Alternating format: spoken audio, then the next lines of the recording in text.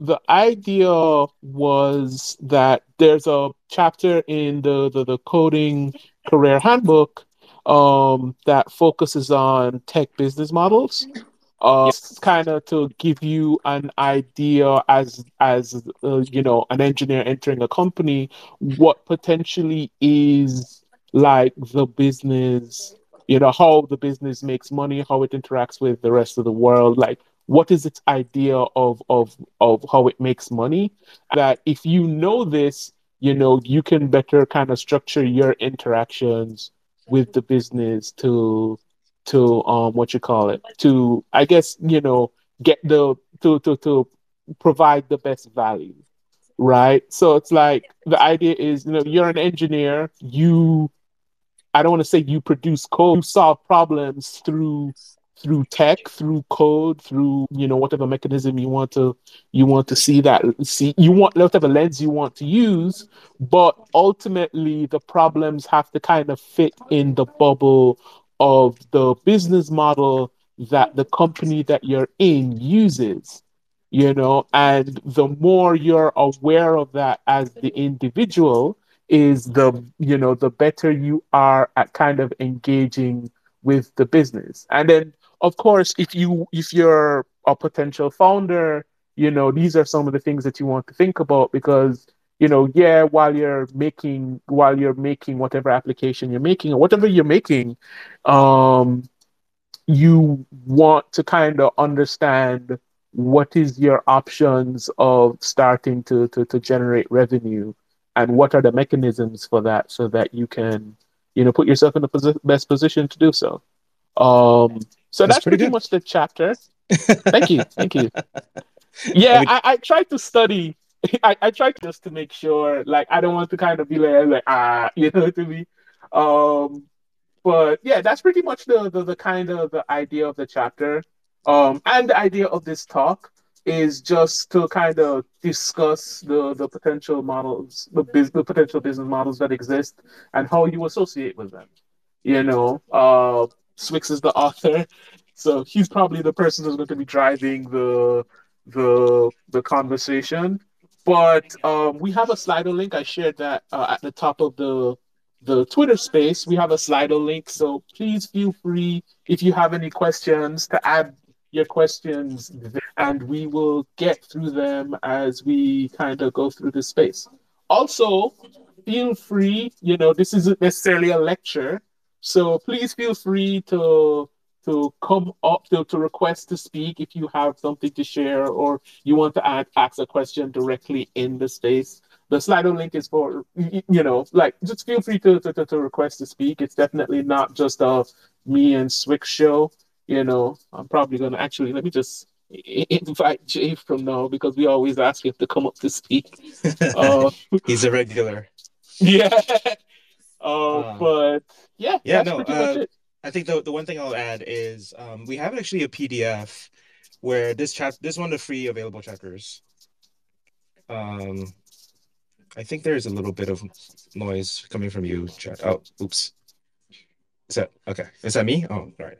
We do have a PDF where like this is one of the available chapters. I think you can just kind of go on to the book. Maybe I should just like attach it somewhere. I don't know what we're gonna do with that, chat, but this is the chapter that we call Intro to Tech Strategy.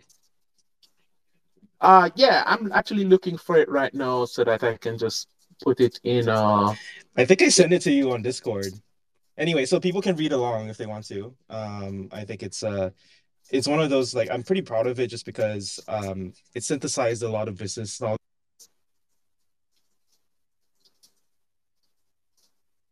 Did we lose Swix again? No, I just muted myself accidentally. Sorry, that was me Oh, again. no problem, no problem. So all right, I just added it to the bottom right comment section, and then I'm also gonna pin it so people can find what that is. So I'm gonna how do I pin this thing? Okay, pin. You hit the Yeah, yeah. share button. Yeah. Yeah, yeah. Okay. So yeah, that's just the PDF version.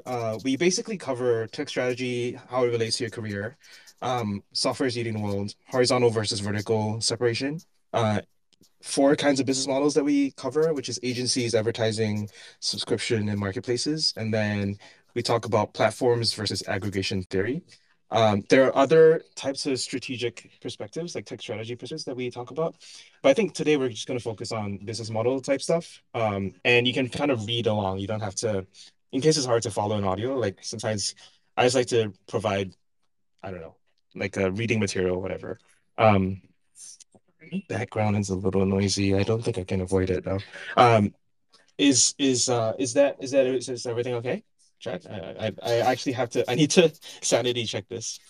No, it's there's a little bit of background noise, but it's not distracting. At least not for me personally. Yeah, I think we have some experience. Like this is our third or fourth one now, so I'm like a little bit more confident, I guess. Mhm. But yeah, okay. So we typically go for like an hour or so. I think this one will be more open to questions, just because um, there's a lot of directions that this can take. Um, but maybe I'll set the context with the tech strategy and your career section. Um, so I think everything that you said in the opening sounds right. Like, but I'll definitely make the point. Like, even if you never intend to be a founder, you still want to be put on the projects that will make money or are most aligned to your business model. So because you're the person closest to the code, you have a lot of autonomy to the experience that you finally deliver. In other words, whenever a product manager or designer forget something, you are basically the product manager or designer of last resort. Um, you also have to think about technical trade-offs between, the quick and dirty way versus the right way, and what is right, and picking abstractions for scale and pluggability versus rejecting mature abstraction, doing build versus buy decisions. Those are often one of the more important decisions within a company, and understanding what is strategically important to a company leads you to build versus buy certain pieces of technology. So I think that is why I try to, in a career book, talk about tech strategy, business models, because it doesn't get talked about enough in when people join the tech industry. And I think it's just super important that you understand where you are in the world and what you have to do in order to be perceived as a commercial success. I don't know.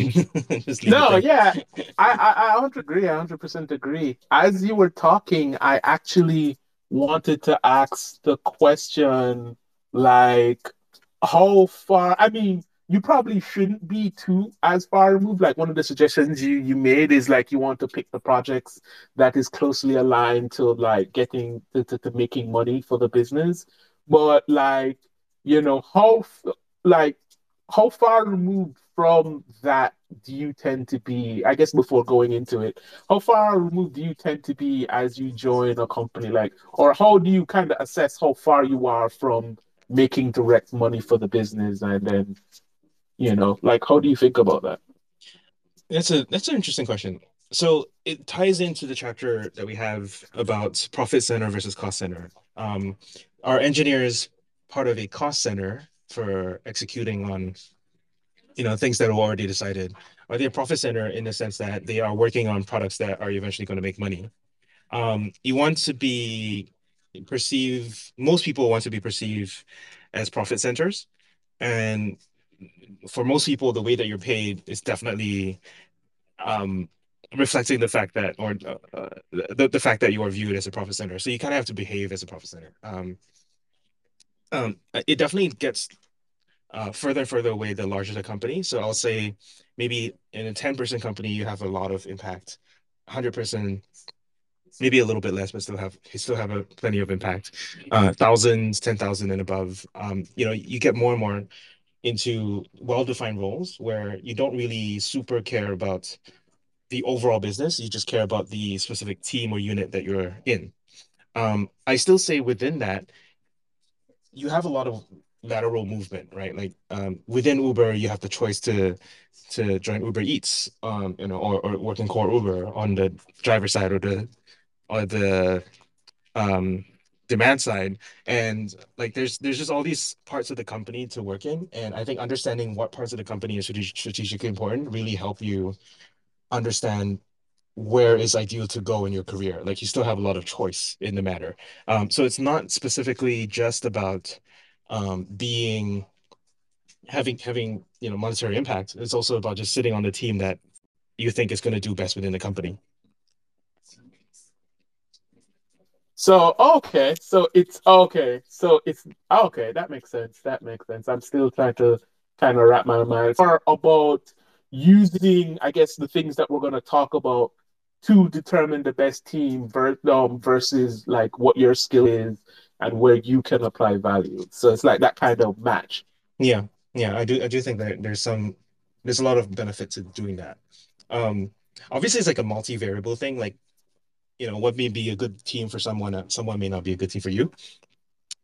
So I do think like you have to evaluate yourself versus everything that we're about to talk about. Everything we're talking about is like an external thing about you know, um, what's happening in business models and um, the tech industry in general. But that doesn't really align, or we're not really going to mention what how you assess yourself, I guess, versus all this stuff. So that's the question that's a little bit harder to answer. Like you just have to figure it out. Um, okay, maybe like I think required reading, I would say, is the Mark Andreessen essay on software, why software is eating the world. He's done similar essays on healthcare, biotech, and crypto, if those are verticals that you're interested in. And we linked to that in the reading for this chapter, if anyone's interested in that. But I think we're going to skip right ahead to business models, and mostly we'll just try to focus most on that, just because I think we picked that as today's topic. So I tried to simplify it as much as possible to agencies, advertising, subscriptions, and marketplaces. And obviously, there's a lot more business models than that, but I think these are the most common. Plus, they describe different kinds of economic incentives that will have its impact in the job and what you should choose to specialize in.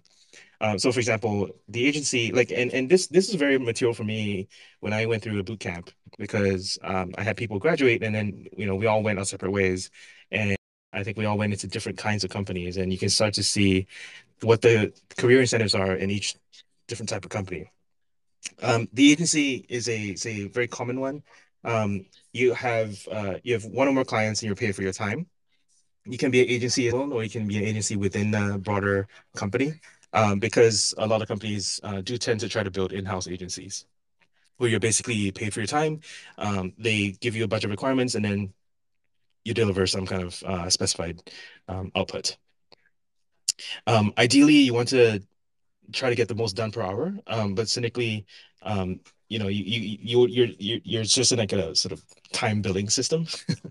Um, and one of the trickiest parts is always that your income isn't fully tied to the success of your client's business, and this is often called the principal agent problem. So it's it's a very interesting industry to be in, if only because this is where a lot of the best in the business end up doing, because there's such specialized talents that they should not be set within one company. They want to be agents or consultants or freelancers, whatever you call it, for a bunch of different companies.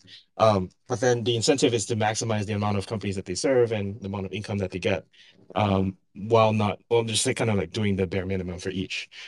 So I think that's one of the pros and cons of agencies. I do think that one pro I'll definitely highlight for agencies is that you tend to bounce around different clients.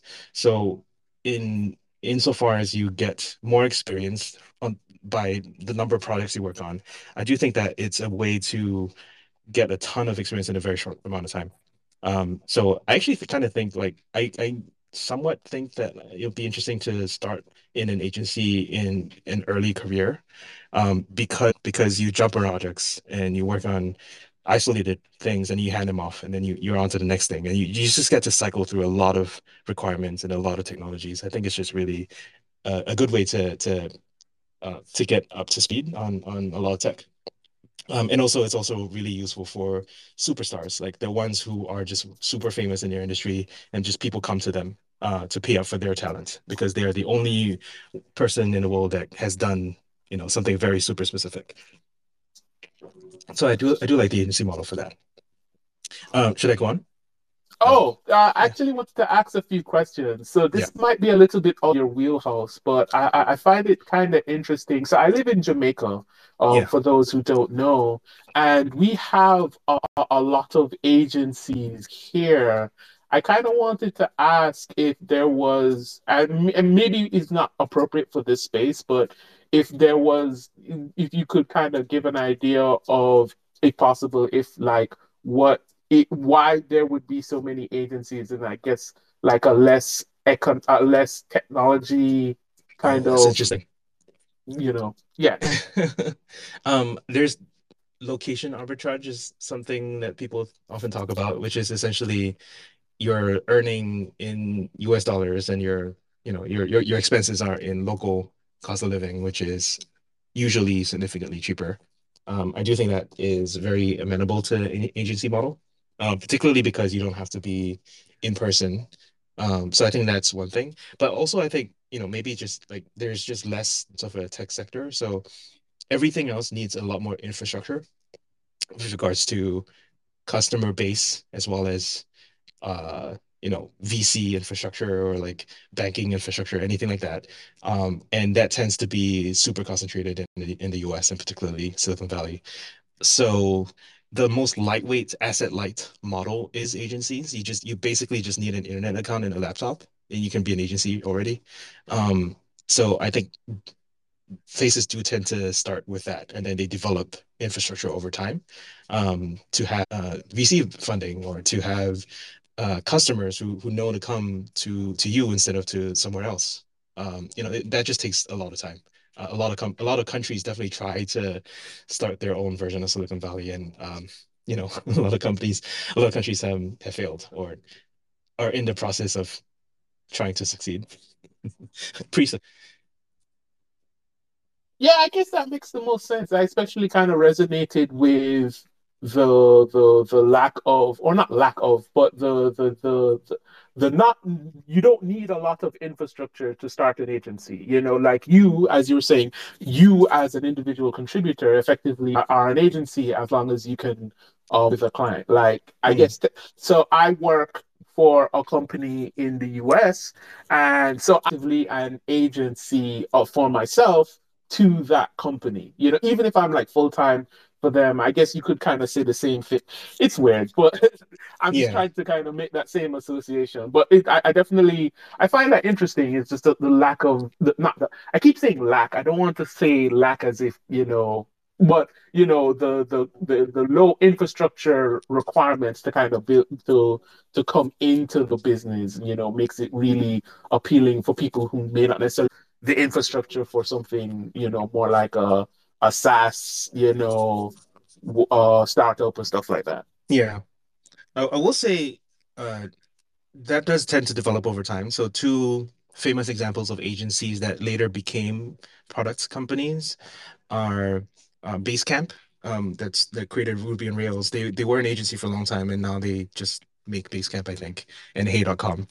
And then the other one that I've recently fallen kind of in love with is Fishtown Analytics, which used to be a data and analytics agency that became DBT Labs. And again, like I think some part of this is a very natural progression from having a lot of customers as an agency, and then building tools for yourself. Like Thoughtbot, I think has a policy where 4 days they'll serve customers and one day they'll serve internal needs. And eventually, if you build some tool that is just so successful, you might actually pivot away to become a product company and to wind down the agency business. So I think there's a natural development from model. It's agency just tends to be the lightest weight one. Like as long as you have one customer, you have internet access, you have a laptop, you're an agency. Congrats, like so. I do think that that is a really good way to start anything really. And you can make a lot of money, so why not? I think economically, you want to make, how do you know you are in an agency model? It's basically, are you being compensated for your time? Um, and the more time you spend on something, the more you get paid. You're probably an agency, whether or not you're internal, external, whatever you call yourself. If it's linearly increasing, if your amount of pay linearly increases over time spent per customer, then you're probably an agency. So a lot of us are agents. Um, maybe we'll move on to the advertising model, the second one. Yeah, yeah, yeah, please. All right. So the second one, the economic model shifts towards basically selling ads. The Okay, let's see what I've written here. Yeah. Okay. They're basically sort of two primary ad display models. One is display ads, which is just basically cost per mille, like ears and eyeballs, like putting up a banner that will be displayed to 50,000 people, and you can charge some kind of rate for that. Typically, the concept of cost per mille, mille is a Latin word, I think, and it basically says per thousand people. So YouTube will have a cost per mille of anywhere from $1 to $10 per thousand people who watch your videos. And I think that is a very well established. I think that was probably the first type of ads that were displayed on the internet. Most people eventually like to pay for the second type of ad, which is performance-based marketing, or which is cost per click.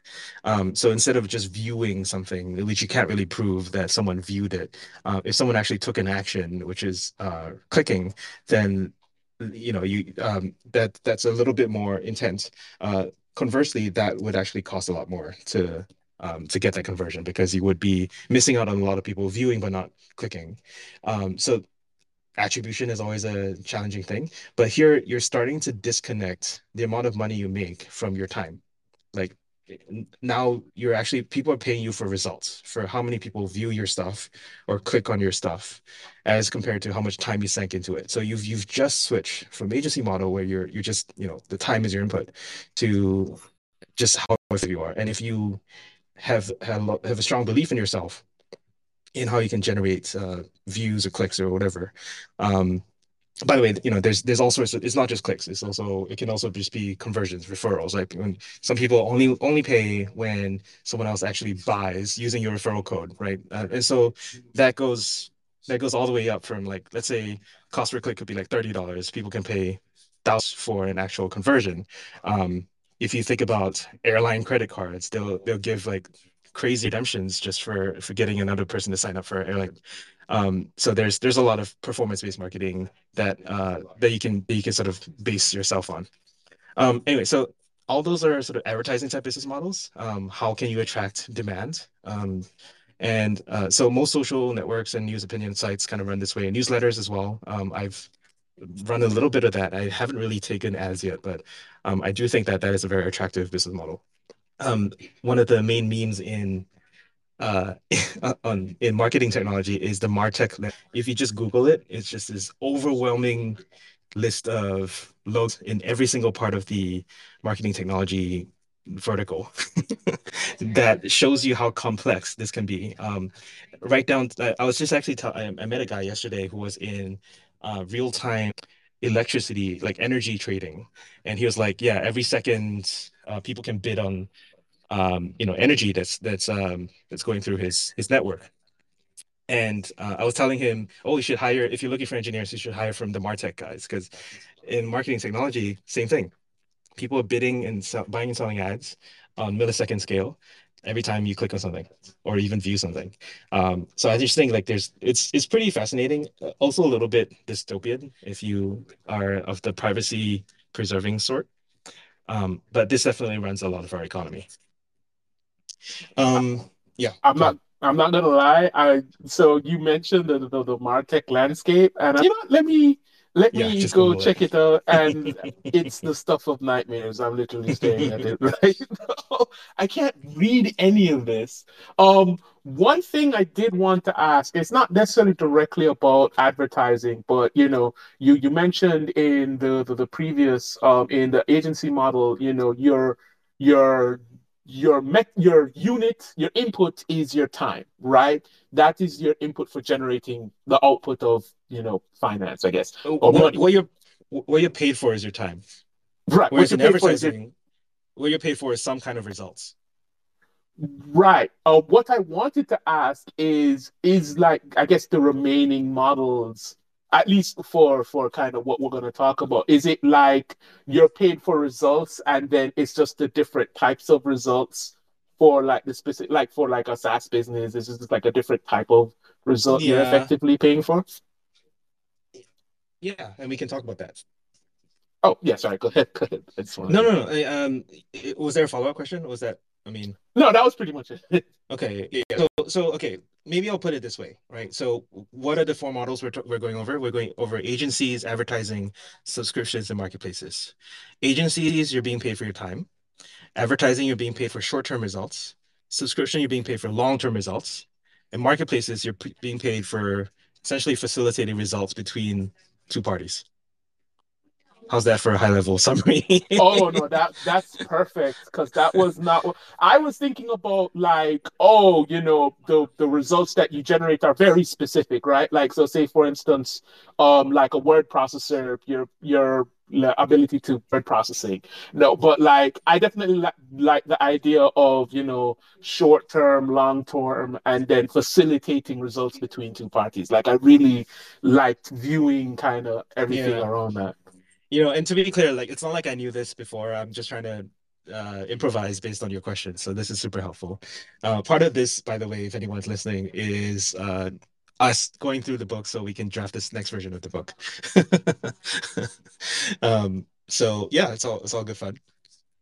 I think maybe one thing the advertising thing before we move on is there used to be a difference between first party content and third party content or user generated content. So if you're, for example, like a news site, or if you're like a Substack or whatever, sorry, let me take out Substack. The traditional news site or traditional blog that sells ads, you would be generating first party content. You would hire a team of writers, or you would be the writer yourself, and you'd be creating content, and people will be bidding on ads, the ad space on your blog. Um, Very much most of Web 2.0 was user generated content, the YouTubes of the world, the I don't I don't know what specifically, like let's say Blogger as a business in general. Um, I'm blanking on like what other user generated content sites are out there. TikTok, Sure. Twitch. Twitter. I'm literally, Yeah, yeah. yeah. Yeah. So like, you will be selling ads on stuff that other people create, which is a very interesting innovation. To me, the most successful version of this is actually LinkedIn. I actually put in a list, a link to Reid Hoffman Series B pitch deck for LinkedIn, because it was one of the most compelling business models of all time. And if you saw that pitch deck, you would have thrown all the money you would have in the world to them. And obviously they exited for $6 billion.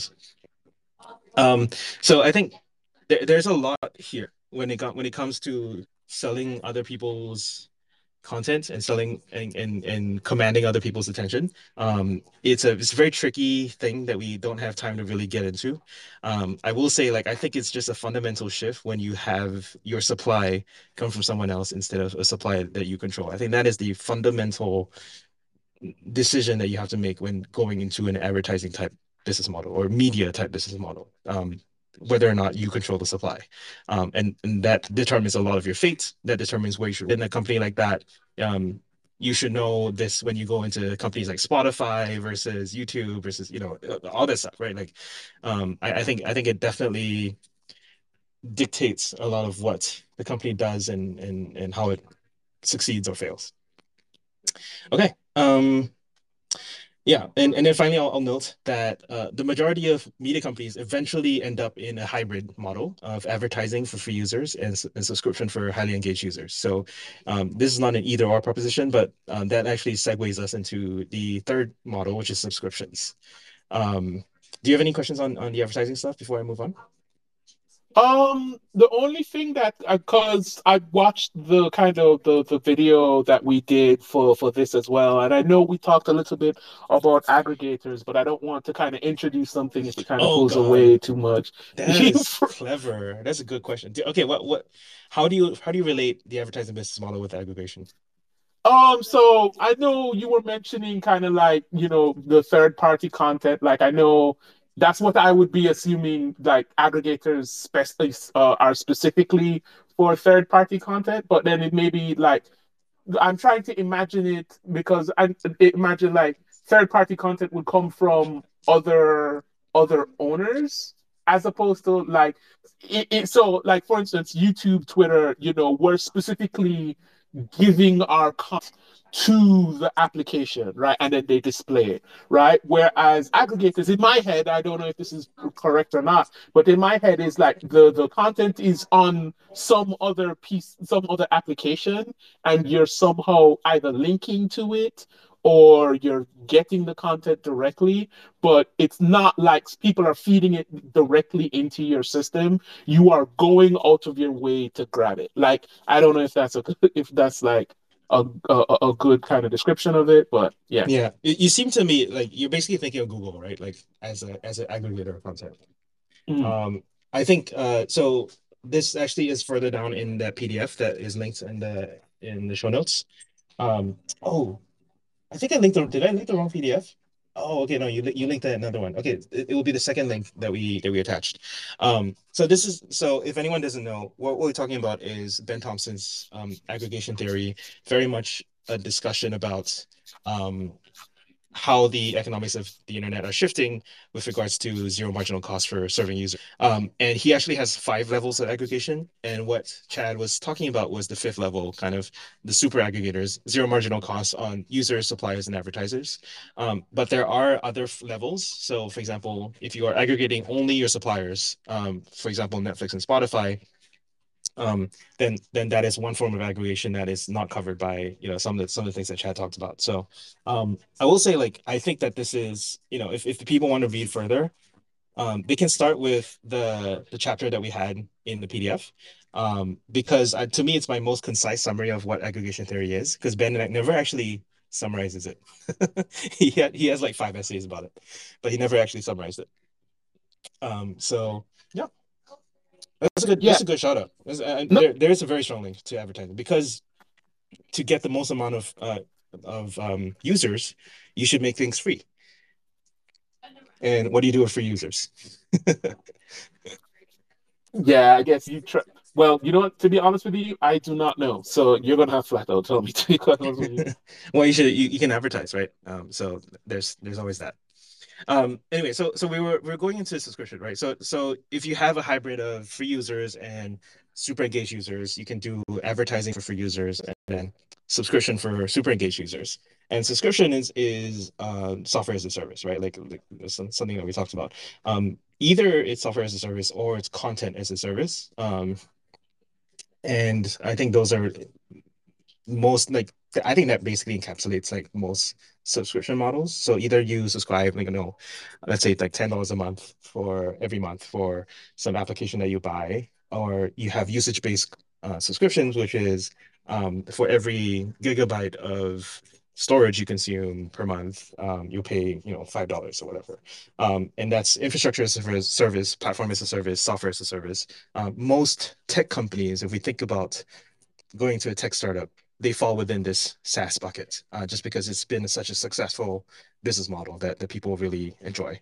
Um, on the B2C side, content subscriptions are all the rage. We have content subscriptions for audio, which is Spotify, subscriptions for video, which is Netflix, subscriptions for news, which is New York Times, subscription for blogs, which is Substack, subscription for data, which is Crunchbase, subscription to like Nomad List, or when I was a finance or CFA, I'd be subscribing to the CFA community.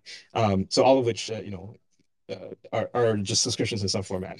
So the difference here, subscription versus media versus agency, would be that you're paying for long-term results. People will not continue to subscribe. In other words, they will churn if they are not seeing success with you, or they're not using your software, they're not enjoying your content, whatever that is. So your incentive give them as much success once they subscribe to you. Um, give them as much success as possible, whatever that means, right? Like make them feel happy, like give them some positive ROI, whatever that means. Um, Digital content in particular, when it comes to content subscriptions or software as a service, has a very high gross margin. That's something that starts to really come into picture with subscription software. So, in other words, for each new customer coming in, you're just selling them another cop the same piece of content or another copy of that software. It really doesn't cost you that much to essentially copy paste serve it from a web server. So that gross margin is super high. It's basically like cost of like bandwidth and electricity or whatever. So let's just say it's like 95%. So cash flow is really high.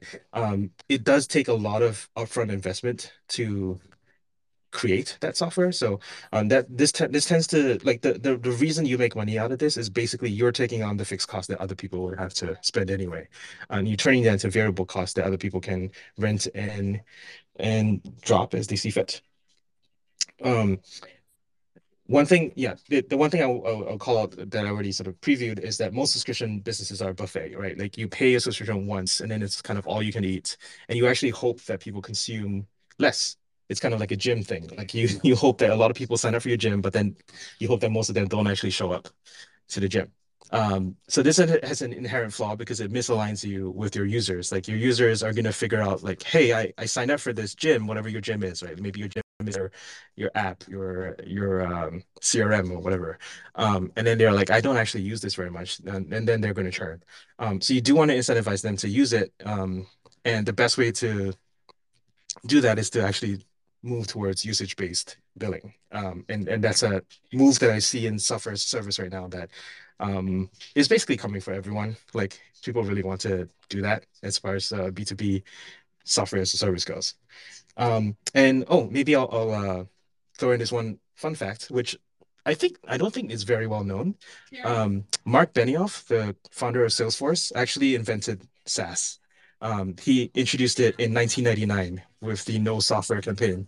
And fun fact as well, Steve Jobs was also involved in the creation of SaaS. Steve Jobs is at fucking everything. Crazy. So I put a link in there for the story if people care about it. Like all these things have origin stories, you know, and I just think it's nice to learn the history, because it's not like these things came out of nowhere. They have a place and time in history. Yeah, I mean, yeah, definitely, definitely. I wanted to ask really quickly, Mhm. because I remember having a conversation with a friend about it wasn't directly about this, but what something that had come up is kind of the idea of why next Netflix was kind of suffering earlier in the year. I don't know if it's still suffering now in terms of the its market, how much I don't even remember this term anymore, but like how well it was doing in the market. And one of the issues was like during the pandemic, we saw a lot of rise in Netflix value because everybody was at home, thus everybody was consuming Netflix, you know. But what this person had mentioned was the reason why Netflix is having an issue now is because, Netflix, everybody was at home for a year and a half to 2 years, well, really a year and a half, and everybody had effectively consumed a good portion of Netflix, and now, they don't have, there's the novelty of finding a new show had kind of worn off in a sense. I wanted to kind of ask you about that, if you feel if that's true, you know, mainly because of, your discussion with, the gym model of SaaS effectively, you know. Yeah, the thing is you can't consume enough of the gym. I feel like that's a very most people will never ever consume all gym. Um, Netflix, I think, does have a limited library sometimes. They try to come out with new stuff, but it's not as good as the back catalog. And there is a binging phenomenon, and then you turn it off and you switch on to the next thing. I don't know the specifics about Netflix itself. I haven't actually stayed too close to the headlines. Every year, every 2 years, they'll puke out. They'll have people freak out like, oh my God, Netflix is no longer growing, and the stock would dump like 20%. But it always comes back. I don't know. They have Stranger Things. Every time Stranger Things come back, like Stranger Things comes back, it's fine. Yeah, they always have one of, and I'll try my best not to stay on this, but they always have one of those shows. Like for me, it was always the new Black. Like Right, I'd be right. like, I'm just waiting for the next Yeah, season. Prestige. Yeah, that draws you in, and then they also have things that are basically evergreen, like the Friends, the Modern Family, the stuff that you just put on in the background because it's familiar. People watch like 37 times. And I think there's this really strange statistic that they tweeted out last year, where it's like someone played a show or movie 37 times in a row, and they said, "Are you okay?" And people actually had a problem with that because they were like, "Are you, are you commenting on a specific person? Like, are they being watched?" And of course they're being watched, right? And Netflix has data on all of us, but I think I don't know. Yeah, yes, it's possible to get tired of Netflix because people get tired of Netflix, and it doesn't matter what anyone wants about Netflix. I think it just matters what the aggregate feels, and that's why they have to keep spending on content and keep creating new shows that compel people to sign up. Um, I think the first, by the way, was House of Cards. That was when Netflix started turning from, oh, we only sell other people's DVDs to we'll start selling our own content that we produce. And that's I a agree. straight line from there to, all right, we'll start showing up in all the award shows. And Netflix is now a contender with all the movie studios. And oh, like we're gonna buy some movie studio and that kind of stuff. It's a very, very direct line. Definitely agree. Definitely. It's funny you mentioned. Well, not funny you mentioned House of Cards, but thanks for reminding me. Yeah, you're absolutely right. You're absolutely right. But There's yeah, let another me not. Oh, go ahead. Go ahead. there's another element of disruption theory that is interesting here. I was actually speculating on this with someone else. I forget the name of it. I think Nathan Bashez, who writes Every.2. And he's just a very interesting business models thinker. And we were just talking about how, how the movie industry, every year the budgets kind of go up. Let's say 50 years ago, when you're making movies, you'd spend like a $50 million movie would be a movie, right? Then it goes up to $100 million. And then people would say things like, oh, Titanic was the most expensive movie of all time. And then you get to Avengers and like, that's like 150, 200 million, $250 million a movie. That's fine. And then like that's the established movie studios. And then you get to the streamers who are like perceived to be not legit, and they start with really small budgets and then they ramp up. And then now some movies that Netflix has, I think The Gray Man, which is the most recent, I forget who the actor was. One of the Ryans. I think Gosling. Ryan Gosling. One of the Ryans. They spent 90 on that movie. For Netflix. It wasn't released on cinemas, it was just Netflix. Right. So like that movie budget starts to exceed regular movies. Um, at least like, traditional movies. It's a very interesting crossover by like the people who come up from below. And this is basically destruction theory. This is what Clayton Christensen has typically talks about, like, which is like the new entrants to an industry typically start at the low end and then they come up and they start to overtake the incumbents in some very fundamentally different way. And you can start seeing this in YouTube as well. Um, Jimmy or Mr. Beast has started investing, like every video of his is on the order of millions. He's built like tens of millions of dollars in terms of production facilities wherever he lives. And per video, he's giving away like a crazy amount of money, right? I think like so you can draw a direct line from traditional movie studios and traditional Hollywood to streamers to YouTubers, and eventually, I think you start to see the TikToks and the smaller ends also ramping up. Like whoever starts taking new medium more seriously than the preceding generation starts to win out. I don't know. I just want to draw that curve mentally in front of people because it's something that you only see play out over decades, but actually it's just a very reliable way that industries get disrupted. Yeah, I mean, so I'm a big gamer person, and like definitely you kind of see that with the video game industry, where like, so how old is the video game industry? What, I'm not going to guess how old it is, but it's old, right? But the video game industry like really came into the public eye was, I would say, in the 80s because of the arcade industry, but I guess home entertainment came really into the public eye in the late 80s, early 90s with the Nintendo Entertainment System, the NES, right? And video games, I don't know when this happened, but video games are significantly more expensive to make and generate significantly more profit than movies like today, right? Like in 2022, um, well, why is my TV off? But okay, I'm sorry, my Chromecast was resetting, but I have in the background Apex Legends, which is a free to play game, and I don't know what how much revenue it's but it's generated enough revenue to continue to be free to play for 3 years, and has every time there's a major esports event for it's not even let's not even say major esports event there, like there's a person who will stream and they'll just stream themselves playing, and they're a top player, they're a top esports player, they get 24,000 views, like every It's huge. Yeah. yeah, yeah, This is called just by metaverse. appearing. Yeah. Y- So all Yeah. of this to say is that, like, definitely the video game industry is another example. I just want to talk about because I like video games, but yeah. No, it's legit. So you could apply the same metrics to like traditional sports, right? Like we used to care about baseball and golf and and basketball, and I think that eventually moved online, and now you can see these upstarts for the esports people at first not being taken seriously, and now some of the esports tournaments, I think they pay more than golf. Um, yeah. So that's pretty nuts, right? I was also gonna bring up, like, this year, I don't know if anyone knows, but Microsoft made its biggest acquisition ever with Activision Blizzard, $69 billion dollars.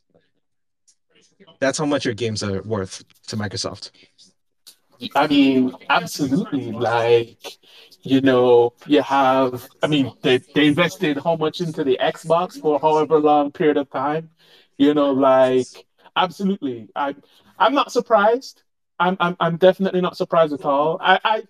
It's funny they've made another significantly smaller acquisition, but I know because I play fighting games. There's what is it called? It was called Smash.gg, which recently got renamed to Start.gg. It's like a SaaS product for managing esports tournaments, and is mostly known for being in the Smash community, Smash Brothers, and generally in the fighting game community now. But yeah, like I'm not surprised that Microsoft is spending that much money just on I guess it's especially for a game studio. You said Blizzard, right? That's not even surprising at all. Why would they? Well, it's Activision Blizzard. They bought it a while ago. Oh, yeah, yeah, yeah. But yeah, definitely not surprised. Definitely not surprised at all. But yeah, sorry. Uh, fun, like, fun story. If anyone wants to know the origin story of Xbox, I actually clipped. There's a the creator did, or the initial general manager of the Xbox actually did an interview on YouTube. I clipped the clip, so I'm gonna attaching it to the show notes here. Cool. Um, I'm gonna watch that afterwards. I don't even know the origin it's story not of that the issue. Xbox. The dude worked from on Excel. He was like tech lead for Excel, and then he moved to Xbox. This guy's just beast mode. Like He just he, likes the X. He just likes X things. That's maybe you should work on X State. I'm actually sitting with David Gorshid right now, and we're gonna hang out this weekend.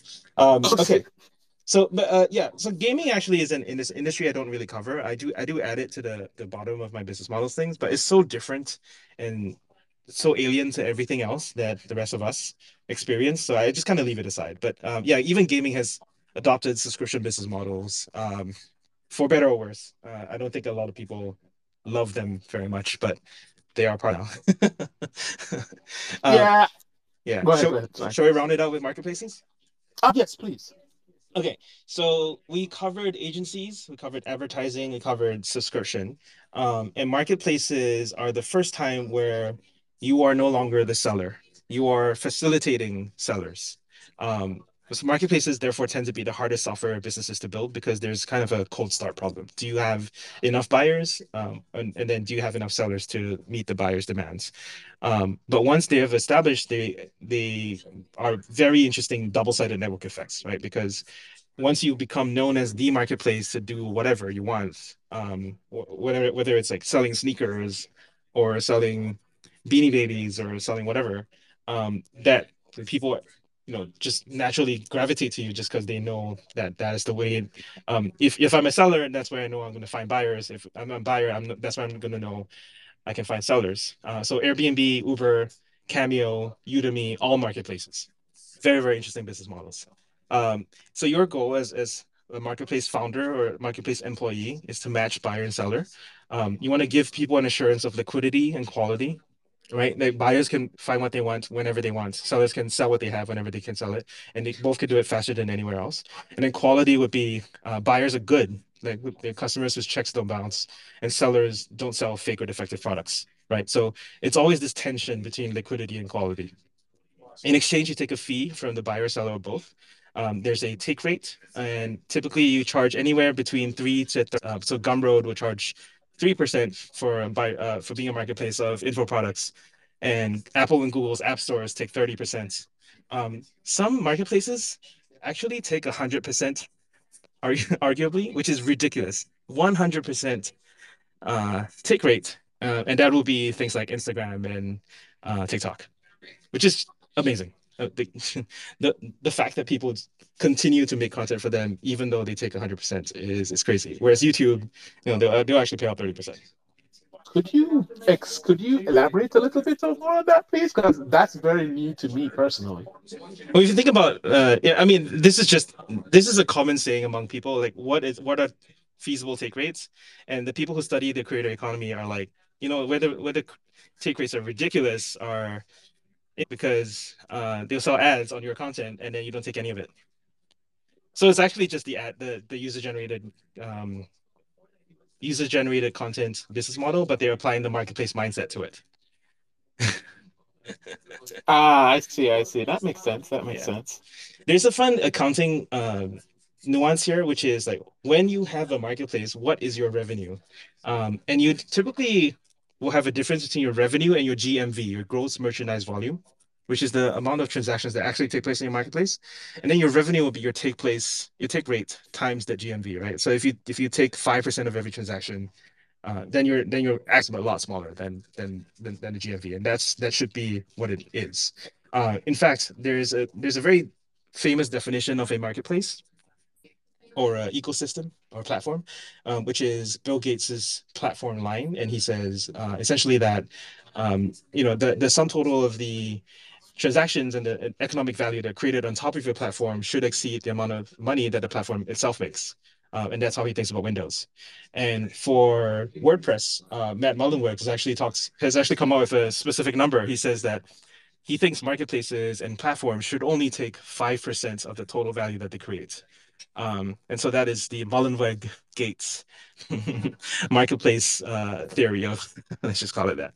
Um, it's really So fun. that So then I guess the idea would be, so as if say you're a founder and you're trying to build a marketplace, the idea is that you're probably going to take, I guess I'm trying to wrap my mind around this. You're going to take more of the kind of transactional value, the transaction, and then you're trying to kind of get lower and lower till you get to this kind of coveted 5%. Like I'm trying to.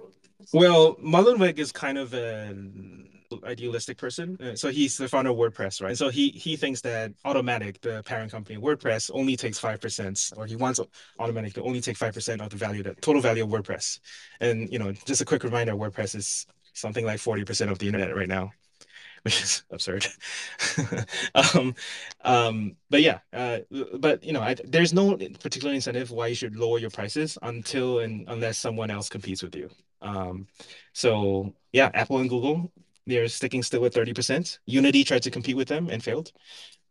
If you own a marketplace, you get to dictate the terms. You basically own your own economy, is how I think about it. Like you have your own buyers and sellers. Your buyers and sellers only have existence insofar as they have an account with you, and you can wipe them out of existence anytime you wish. It's a very, very powerful place to be in. Yeah, that makes sense. That makes sense. Like So also, yeah. Go so ahead. on top of once you have a marketplace, you have a lot of extra ways to make suppliers can pay listing fees. Customers can pay for better service. That's Amazon Prime. So as your marketplace grows up, you can actually build an advertising business and a subscription business inside a marketplace business. So it's the mega, uh, mega business model. So Amazon, you can have sponsored results. That's an advertising business. Amazon Prime, that's a subscription business. Like it's stuff like that. You just like keep adding business models on top of your marketplace. So I wanted to ask really quickly, and I see you, I pronounce here, Matlub. I hope I pronounced your name correctly. I doubt I did, but I'll bring you up in a minute. But is it so for all the business models that we talked about, and obviously you said there's significantly more out there.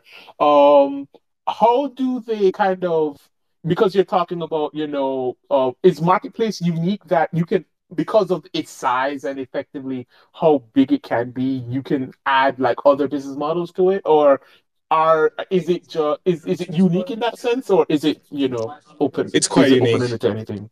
No, it's quite Oh, unique. okay. I don't think it's because of the size. I think it's because you have both buyer and seller. Oh, okay. Oh, okay. Okay. So it's like it's the different type of users that you can attract. And like the other models are more focused on very specific type of kind of user or a specific type of way of generating revenue. Yeah. Yeah. Well, I think there's a bunch of stuff I have here about marketplaces, but also I feel like we should open up to questions. Yeah. So we have somebody who's requesting, so I'll bring them up.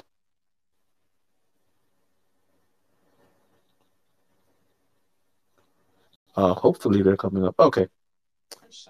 Are they? Twitter's weird. Whenever you turn, how do we add them as a speaker? Whenever you become a speaker, you have to disconnect and then you reconnect. Yeah, I think that's what's happening to him. Oh, okay, he's here. Okay. It's Do we just a have matter anything of on wait. Slido? I don't actually know. I haven't checked it Uh yet. I've been looking at it. Let's, of which, please feel free. So we have the very first pinned tweet in the Jumbotron, has a link to Slido. If you have questions, but you don't necessarily want to request to speak, feel free to add your questions there. But yeah, so I brought you up. I'm just going to go with Nagri. I brought you up, Nagri. Do you have a question? And I think he's disconnecting. Maybe he changed his mind. Yeah, I Maybe. think he changed his mind. Um, Sad face. yeah, it's okay. This is a lot, and it's a little bit of an unusual topic. I love how unusual it is though, because most developers have never thought about this. Yeah, yeah. Actually, I spoke about it a little bit more. Could we go a little bit into like how, as an individual, like you, maybe not necessarily the ones that we talked about today, but just generally how you think about like how you add value once you've kind of assessed what business model your company is in. Right. So, I mean, understanding what business model you're in basically helps you understand what you produce as a company and like what you get paid to do. And so you want to work on things that are strategically important to that business and do less on what is not so important. So I don't actually have specifics unless people have specific examples. But I just think it's a general rule, right? Like you want to understand how your company makes money so you can be close to the money, which is another thing that we often say in our community. Yeah, yeah. So I'm thinking about is like, okay, like setting up infrastructure, like your DevOps, right? Like, and I know, so when I kind of envision software, a lot of the times there's like this weird connection between like kind of front end and full stack, and being close to, maybe not necessarily the money, but being close to the customer, right? And then the more you go like to back end and then DevOps and then specifically the data layer and then hardware and stuff like that, is the further away from the customer you are, right? Yeah. So, um, So say you're in DevOps, right? So you're building the infrastructure for whatever application that needs to be deployed. Like, how do you associate with that? Like, I know one of the things that you mentioned is that you may not necessarily think about it directly, but it might be something to think about. But like, as somebody who is much further away, who's more likely to be further away from the customer, how do you kind of have that thought process? That's a fun question. There's so it's not like if you're away from the money, you're doomed for life. I think that if you're in a sort of cost center-y type role, then you want to just show your results and be very good at your job. Um, and I think being an expert in the industry and being able to say I consistently save you costs or avoid downtime or whatever the industry metric is, and you show you're better than that, um, is a sustainable advantage that many companies would want to pay you for, and you can run a successful agency based on that. Ah, yeah, I guess that makes sense. That makes sense. Um, That's it. I so think there are people who basically provide infrastructure as a service, and those people then become the profit center, right? Because that's your job, which is you're providing infrastructure for other companies. right. Yeah, I guess it kind of goes back to the agency thing where you kind of split off, so you're an agency, right? As an individual contributor, you're effectively an agency. And then, you could split off and kind of start your own thing, like you were saying, infrastructure as a service. And then now you kind of have a product. And like, yeah, I don't know, that just something that immediately popped into my mind as you were mentioning that. Yeah, yeah, it's a fair question.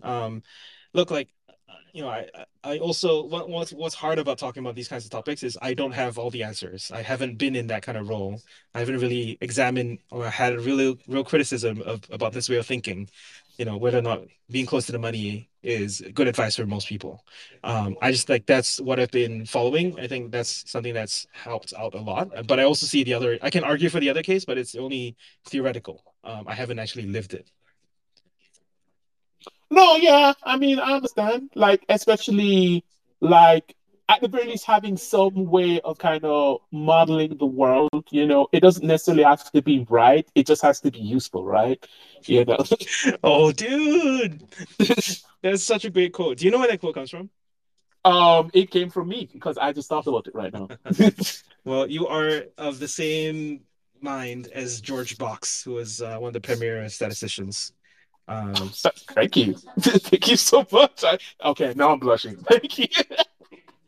So, to be useful. I'm actually trying to pull up the quote right now.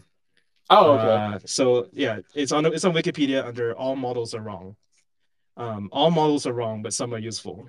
It's attributed to George Box. For those who don't know, George Box did a lot of stuff on time series analysis, Bayesian inference. One of the best statisticians of the century. Yeah. Man, thank you so much. Now I feel Well, I kind of mean, good. Then you have to do the math. You have to publish a whole bunch of math, and you have to be born 100 years ago. So okay. I think I'm no longer blushing. Much appreciated. you've just caught Um, up. so I brought up Eugene already. You know Hey, what? You can mention it. Yeah. Eugene actually Hey, works on Amazon and has a great website. Everyone go visit applyingml.com. thank you for the shout out. I just wanted to chime on. I think Chad asked a question. Hey, you want to stay close to the money, but if you're far from the money, does it mean that you're sort of relegated to obscurity? I think that's not true. So what I've seen is that there are software developers that sometimes they can take a problem that's a very big problem at a director or a VP level problem that is not close to the money at all, but it's burning a lot of money and it's blocking everything, blocking new features. So sometimes these senior SDEs they may solve this problem, and then what happens is that they get recognized for it. They get recognized as an enabler, as a multi. That becomes the case for.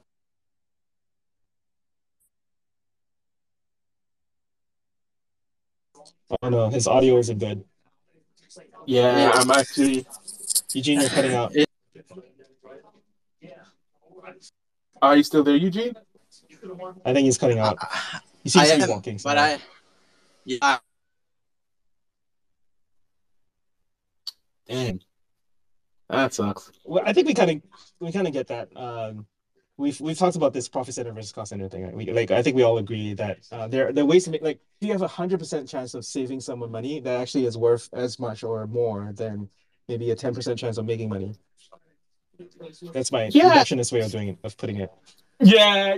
Like, I think that would be something interesting to kind of expand on. Maybe not necessarily here. Like, Yeah. you say you're a cost center, right? Like, how do you kind of associate that value? Because that's always the big thing, right? Like, so as engineers, or at the very least as Silicon Valley engineers, because I've never heard of this as a Jamaican software engineer, is like you're trying to always showcase your value, right?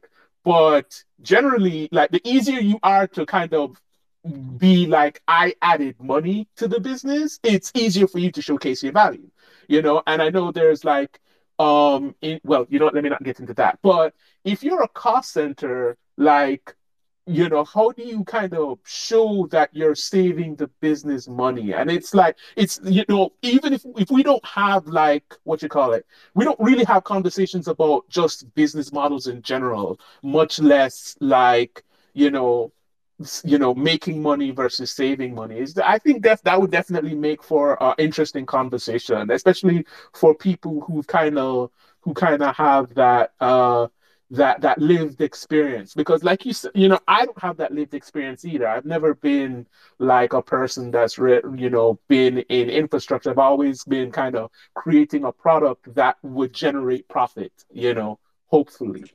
You know what I mean? So I definitely think that's an interesting conversation to be had, just Yeah. how to think about that. So maybe we'll try that next time. I think we're going to have our first guest speaker next time with and she's got a lot of business ideas. So we can just jam. Yeah, definitely. Um, I guess I kind of want to ask, hey, Eugene, is your audio? Because I know if you want, I don't know if you wanted to add a little bit more. I just wanted to ask if your audio was a little bit better so that you could add more because I was really interested. well, I guess you got the gist of what I was trying to say in the sense that even if you're in cost center, you can sort of develop solutions or platforms that other people can use and you can demonstrate your own value. So I think that is regardless of whether in a cost or profit center. Oh yeah, no, Yeah, I definitely. agree. So Yeah, definitely. Eugene, my counter to that is most startups don't care about costs. Well, you have infinite VC money. You only want to show revenue growth. that is very true. That is very true. I can't counter that right now. You don't have to. I'm just saying. I'm just making a fun observation. That It is true. In most times, growth top line is more valued than reducing bottom line, except where business are run people. There's just not a lot of same people running businesses. Well, I would like to try to explain this. I don't know if you heard of this analogy, the commando, soldier, and police analogy. No, go ahead. So initially, let's say a new market is like a big piece of land, let's say like an island, right? You want to get a foothold in the island, so you need to get the commandos in there first. Commandos are really expensive, highly trained, and they do whatever it takes to get a foothold. But once you got a foothold, you want to scale. You want to capture as much of that land as possible, and that's why you send in the soldiers. So you need a lot of soldiers to capture a lot of land, right? So this is when your product goes from 1 to 100. Commandos bring it from 0 to 1, soldiers bring from 1 to 100. Then after that, you send in the police. So police are supposed to maintain that land, keep that land, right? So you already own, you already captured the market, but now you got to maintain it, keep it sustainable. And so I think the soldier to police transition, that's sort of where cost becomes more important. Whereas in the commando transition and the soldier transition, that's where top line growth becomes more important.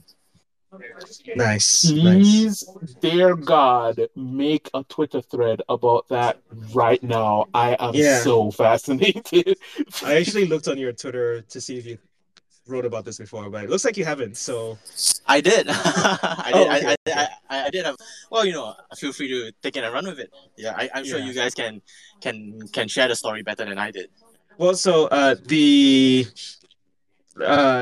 version of this I've come across is explore, expand, exploit, I think. Yes, Kent Beck's 3x model. I'm Where sorry, I does it like come that book a from? lot. Where does it come from? Kent Beck's Okay, 3x Bex. model. Okay, yeah, Yeah. yeah, yeah. I don't know if it was from him. I thought he was just quoting it. It's not. He came up with that specific kind of way of thinking about it, but the way he came to that conclusion was through a lot of economics content.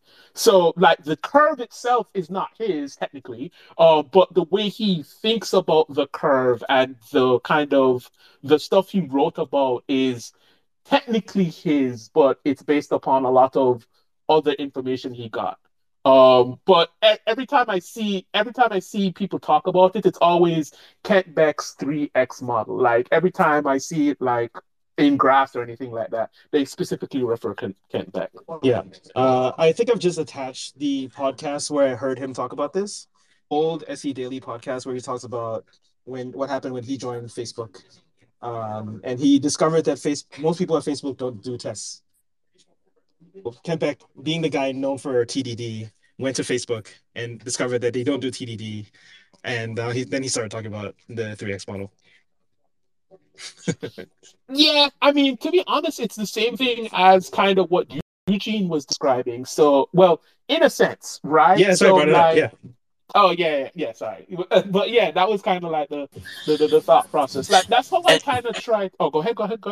I was gonna say, and if you bring it back to Facebook's culture, right, where initially it was move fast and break things, right? It doesn't matter if you don't have tests, but you move fast, you keep growing and scaling and capturing the market. But then now I think Mark Zuckerberg, I think a couple of years ago he said, okay, move slower with stable infrastructure. I think that's along the quote, but that's where you see that hey, we are now past the soldier space. We need to get into the police phase, and that's where stability and such important. Yeah, yeah, I agree. I So, agree.